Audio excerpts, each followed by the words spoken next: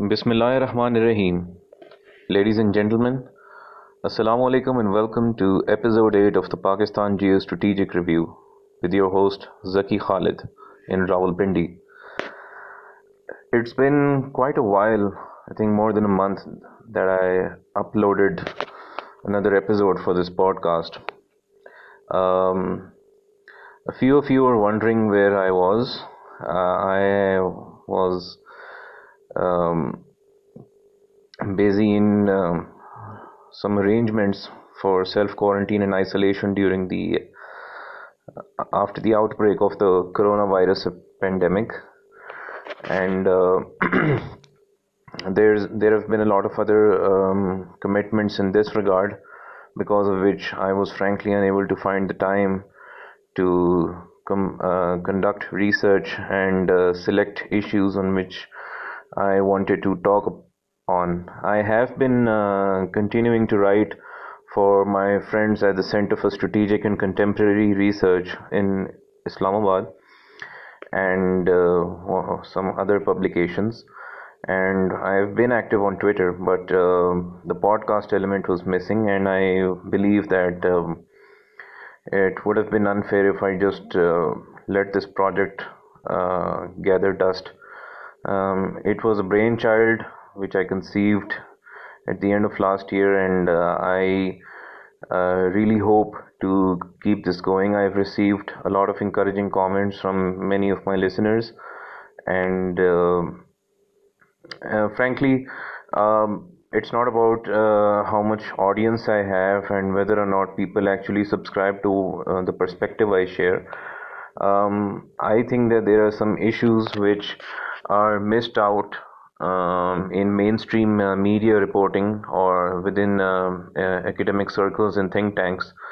And I thus feel the need that we need to elaborate on those properly, and hence this is where my podcast comes in. Once again, I reiterate for those who may have joined me as a first time listener. This podcast does not provide a news roundup. You'll have to tune to some other podcasts or websites or some other online forums for that. I don't provide news. I just basically pick up specific issues which I find to have been missed by those in Pakistan, and provide a unique Pakistani perspective on that.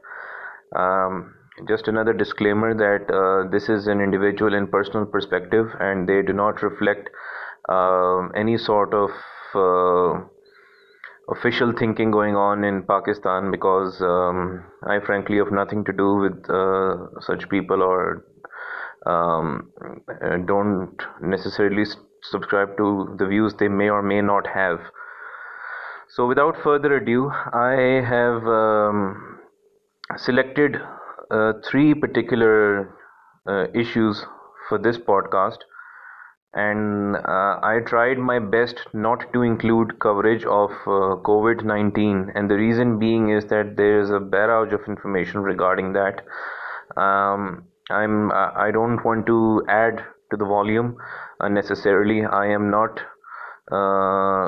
in a position to comment on or provide perspectives on issues regarding health, but from a security standpoint, I recently published and an article which is called the post COVID-19 operational environment. It is basically my understanding of how the near and long term future will be after this the world is able to contain this pandemic. You can access that on the CSCR website, or you can check out my Twitter feed for that. So anyhow, beginning with the first issue, which is America's Indo-Pacific Deterrence Initiative against China.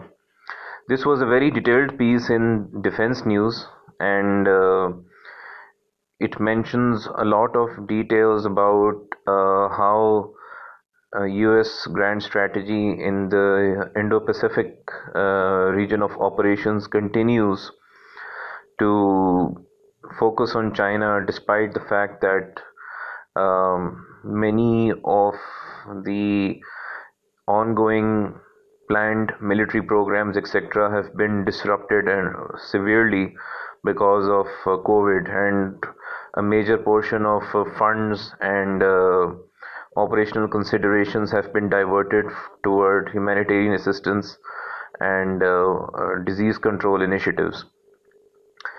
It has been reported that the US Indo-Pacific Command Chief Admiral Phil Davidson submitted a wish list in the form of a report to Congress to secure resources in deterring China. Now, the total budget is which he seeks is approximately $20 billion.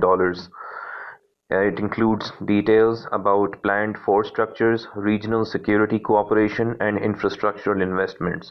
So this is broadly the three focus areas of the budgeting requirements. And it's worth mentioning that Congress solicited this report directly from Davidson instead of adopting the proper channel, which is through the Department of Defense. Some of the ideas, some of the ones which I consider to be very interesting include a $1.6 billion defensive ring, so-called defensive ring around Guam, involving a 360-degree integrated air defense capability, millions in military funding for partner nations, and almost $1 billion for additional stockpiles of long-range weapons. Now, just to give you some context for those who might not be familiar with the geographical position of Guam, it's situated to the east of the Philippines, and from the northwest it overlooks Taiwan, and it's basically to the west of America's western seaboard. So it's from America's perspective, it's somewhere in the Western Pacific, and the important part is that Guam has been a base which provides US military with the logistical facility to conduct any sort of maritime or air operations against the so-called anti-access area denial capabilities, which they perceive are used for hegemony by the PLA Navy. And many analysts believe that the report submitted by Davidson could serve as a Pacific variant of the already existing European deterrence initiative, which is focused against Russia. So this so-called Pacific Deterrence Initiative, which is now actually known as so-called Indo-Pacific Reassurance Initiative, is planned to be focused on China and countering what Washington believes is Beijing's ambition to expand its clout in the region. The plan appears to be gaining traction because a lot of Republican and a few selected Democratic senators, basically both houses, they're interested in trying to focus more on the Indo-Pacific region. Republican Adam Smith, who is the chairman of the House Armed Services Committee, he stated his desire to, I quote, identify funding for an Indo-Pacific Reassurance Initiative in the National Defense Authorization Act for fiscal year 2021, unquote. So there you have it. It's basically, they're calling it a reassurance initiative, and whereas if we look at what Davidson himself has to say, he calls it he calls this strategy part of, I quote, regaining the advantage, unquote. So it's very clear that as far as US strategic thinking in the Indo-Pacific is concerned, first of all, they acknowledge that in their view they have lost the advantage in the region, and for them, interestingly, not Russia or any other player, but China is the sole concern in the Indo-Pacific. Whereas maybe if a few months ago you would have talked to certain analysts, they would have said that not only China but also Russia could pose long-term consequences and security implications for American interests in the Pacific region. But clearly, um, the US only foresees China as a long-term threat in the region, not Russia. It is more concerned with Russia, and it believes that Russia will pose some hurdles in the European theater of operations, the Black Sea, and all those other regions. So this is focused specifically on China. It's clearly an anti-China geostrategic initiative, the so-called Indo-Pacific Reassurance Initiative, and there is also a section which details efforts to strengthen allies and partners. Now, obviously, from Pakistan's perspective, when you're talking about partners in the region, then India is not just an ally, it's a partner. And it's an operational partner. You have the logistics and communication agreements for interoperability and secure communications between American and Indian military forces, which have been activated, and you have growing assertiveness by the Indian Navy in the region, and particularly cooperation in the Western Indian Ocean region. So, obviously, whatever efforts take place in this context will involve India, whether it is in the short run or in the long term. So this is where Pakistan will need to consider the fact that any efforts to boost the capabilities of partners will eventually help India to further boost its own conventional warfighting capabilities, which obviously, as a consequence, would prompt Pakistan to, for better or worse, increase its own deterrence mechanism through the non-conventional paradigm.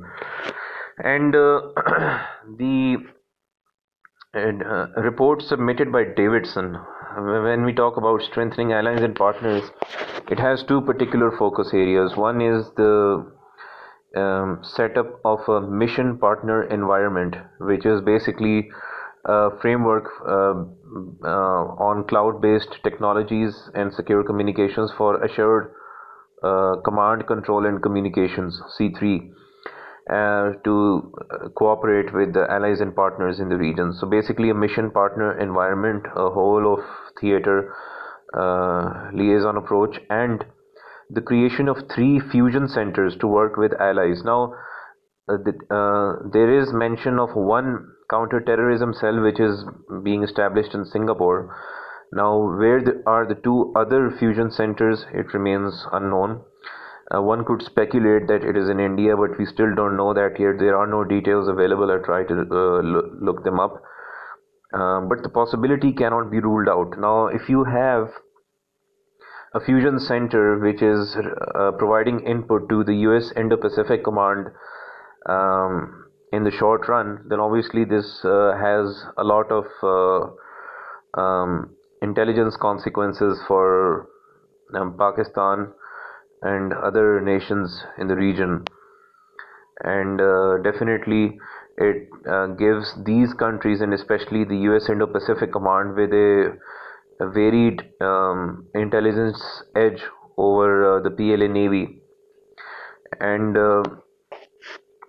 the one of the other, which is you can say an added component of that report, is a request to restart counter-propaganda tools. Now, this is interesting because in Davidson's strategy, to what he calls regain the advantage, they don't just need strong intelligence and an assured deterrent, but they also need to gain the informational edge. And why they have called it counter propaganda is interesting, because they believe that if you have been following American strategists since long and China watchers, they believe that China has so far been able to a certain degree legitimize or justify its assertiveness in South China Sea and elsewhere because of trying to twist news and giving it a sense of that they're trying to defend themselves or their territory. And this is where they feel that America needs not only to improve its military warfighting capability, but also its ability to control the informational environment and basically dominance of the narrative, so that whatever efforts which the US Indo-Pacific Command and all its allies and partners may or may not do in the future, they'll have to at the same time activate assets which would counter efforts to discredit or delegitimize their campaigns. So this is something which comes under this whole context of the so-called Indo-Pacific Reassurance Initiative against China.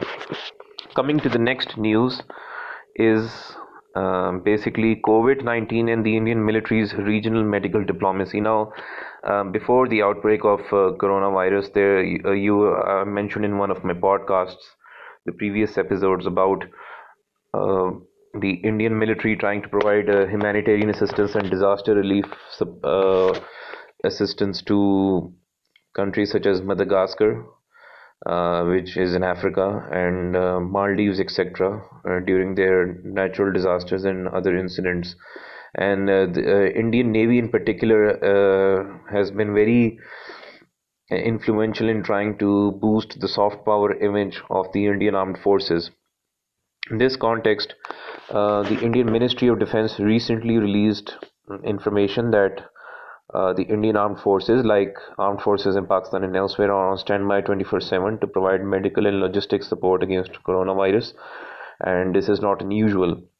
28 fixed-wing aircraft, which include AN-32s, C-17s, Dorniers, and C-130J Super Hercules, including 21 helicopters, are on standby across the country. These are the official statistics revealed by the Indian Ministry of Defense. So, as of yet, when we talk about, I'm not going to mention the efforts which India did to evacuate its citizens abroad. That is not part of their military diplomacy, but I am going to mention those specific pieces of information about the efforts, the outreach by India to provide supplies or assistance to other citizens of other countries. So, as of yet, one C-17 Globemaster III delivered 15 tons of medical supplies to China. One C-130J Super Hercules aircraft delivered 6.2 tons of medicines to Maldives, including an Army Medical Corps team for capacity building measures. So you have one effort in China in the north and one effort in Maldives, the island nation, in the south. Also, 6 Indian Navy ships have been allocated to aid neighboring countries as and when requested. So the Indian Navy again is being made the preferred arm for boosting the soft power image of India amidst the corona pandemic for, for outreach to naval countries. And apart from these military assets, you have 5 Indian medical teams that are on standby for deployment to the Maldives, Sri Lanka, Bangladesh, Nepal, Bhutan, and Afghanistan.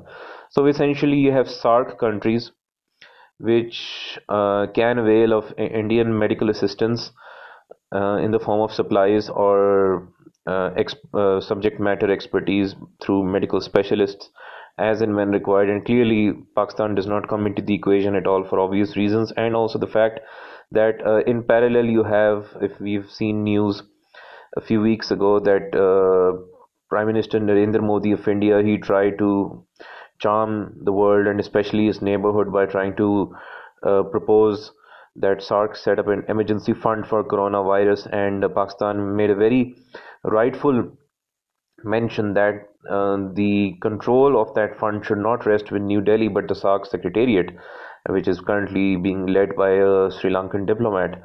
And this is where some have started to eventually realize Pakistan's rationale and legitimate reasons for not contributing to that fund as of yet.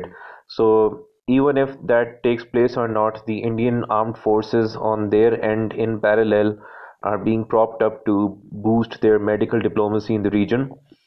And it's interesting that India did send a plane to evacuate its citizens from Iran, but the medical teams are not, the India's medical teams have not been allowed to visit countries like Iran also. I mean, the countries specifically mentioned, Maldives, Sri Lanka, they come in the Indian Ocean. Bangladesh and Nepal are some of India's less influential neighbors to its east, which it can easily control through arm twisting. Bhutan and Afghanistan, for obvious reasons. So this is where India would like to, take its use its potential, its human resources, expertise, and supplies to try and win hearts and minds during the pandemic.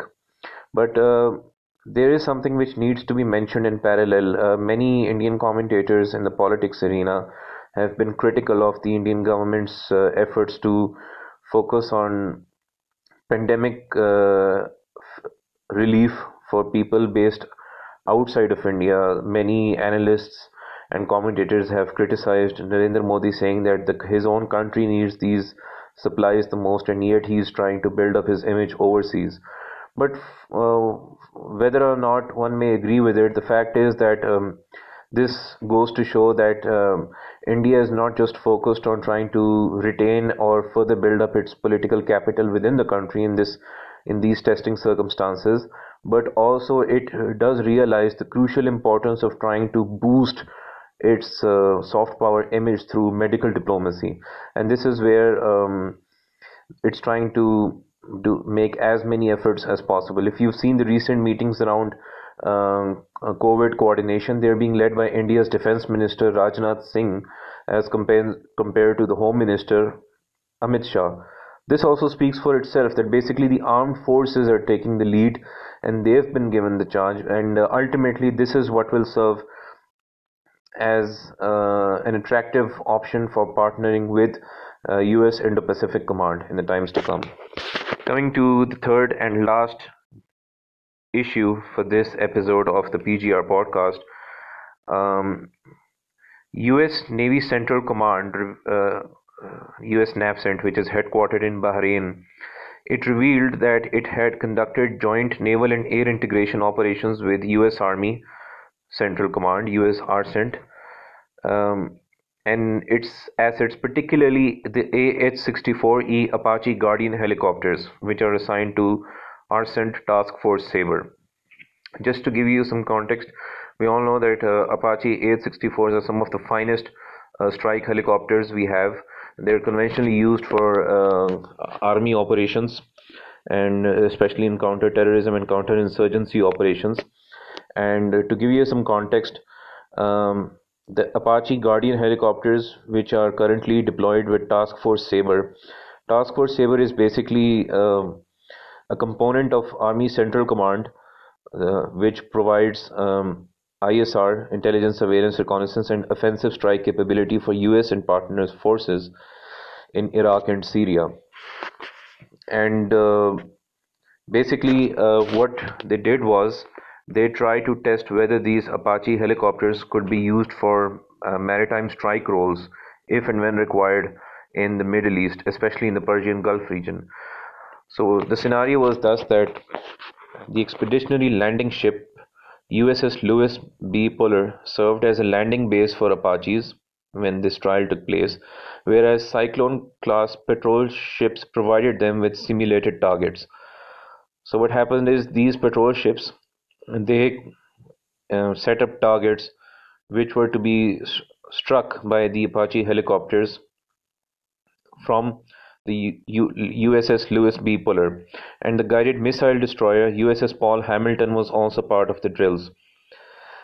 This is not a one-off development. Just a few weeks prior, the United States Air Force tested the use of Lockheed Martin AC-130W Stinger II gunship helicopters for anti-submarine warfare in conjunction with US Navy Cyclone-class patrol ships, as also in Apaches, and Boeing P-8A Poseidon maritime multi-mission aircraft, which were assigned to Special Operations Central Command, SOCCENT.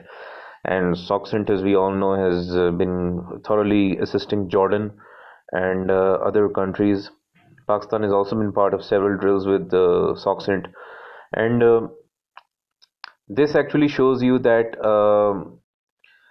the US is not only focused on air interdiction or especially ground operations involving drones, unmanned systems, or missiles in the Middle East, but now it has started to employ those same military assets, especially air power assets, to counter hostile activities by its adversaries in the region from the maritime perspective.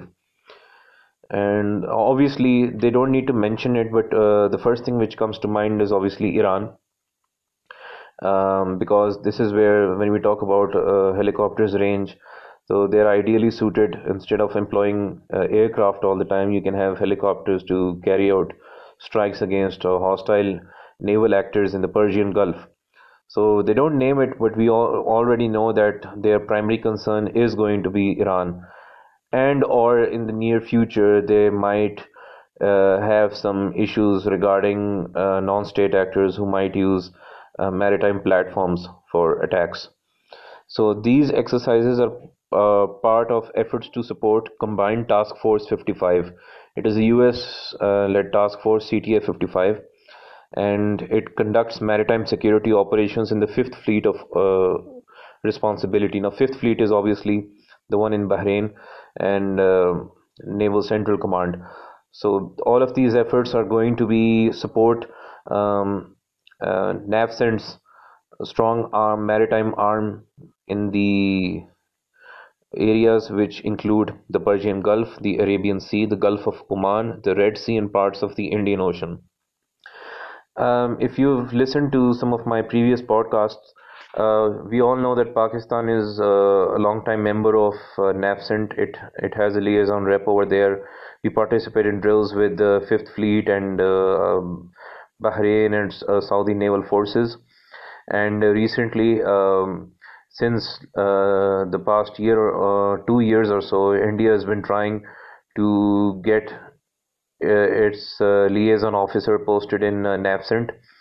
And if this does take place, one wonders whether Pakistan and India will be part of any trainings which might involve helicopters conducting maritime strikes against for anti-submarine warfare. This is obviously America is doing it for itself, for its own naval forces, for joint air and maritime efforts, but it needs to be seen whether this similar capability will be replicated for training, for example, Saudi naval forces or air forces or some other partners of the US, which would obviously create concerns for Iran and aggravate the situation which is already going against US interests. In such a scenario, obviously, you would expect the threat calculus for Pakistan and its Arabian Sea area to be tense, and to have helicopters with that capability, Apache helicopters for maritime strikes, would significantly alter the dynamics of any conflict in the Persian Gulf, and this would obviously necessitate Iran to further build up its what it would call a naval defense capabilities. So let's see how this situation evolves. This is primarily an effort by the US to boost its maritime strike role in the Persian Gulf. But from Pakistan's perspective, I think you shouldn't just look at it from the context of trying to keep an eye on Iran, because China itself has been, as I've mentioned repeatedly, and I will continue to do so, becoming a very important strategic actor in the Western Indian Ocean. And the Indo-US alliance in this region is specifically focused on trying to diminish China's influence in East Africa, as also its what they perceive as efforts to dominate commercial trade and other geo-economic initiatives which pass through CPEC and go through the borderlands into Central Asia and onwards to Europe. So you could expect that if such helicopters have anti-submarine warfare capabilities, this could also be a discreet signal to the sometimes when we have PLA Navy submarines docking in Pakistani waters. So you can expect that maybe in the future these joint air maritime drills will be increased to send signals to China that we are here and we are watching, we are able to interdict you if and when required. So as much as it will concern Iran, this development also directly concerns not only Pakistan to a lesser extent, but the PLA Navy to a greater extent. And obviously, for New Delhi and especially the Indian Navy, this is a big sigh of relief, and they would certainly like to learn more about how helicopters could be used. You could see in the future, maybe perhaps, that the Lakshadweep would see maybe in the future one could expect Indian Navy helicopters to conduct similar exercises with their US counterparts or themselves to for anti-submarine warfare operations. So while India has a sufficient capability for maritime reconnaissance and maritime interdiction capabilities through its naval aviation arms in the western in its western seaboard, or certainly NAVCENT possessing such a capability would just complement India's efforts, and it would, in a way, just crush Pakistan's own space in between. So this is where we'll need to ensure that not only Pakistan but especially the PLA Navy will need to ensure that it has adequate countermeasures against such initiatives. It's still uncertain how whether or not this will be implemented for exercises or other activities in the long run in the NAVCENT area of operations, the Fifth Fleet.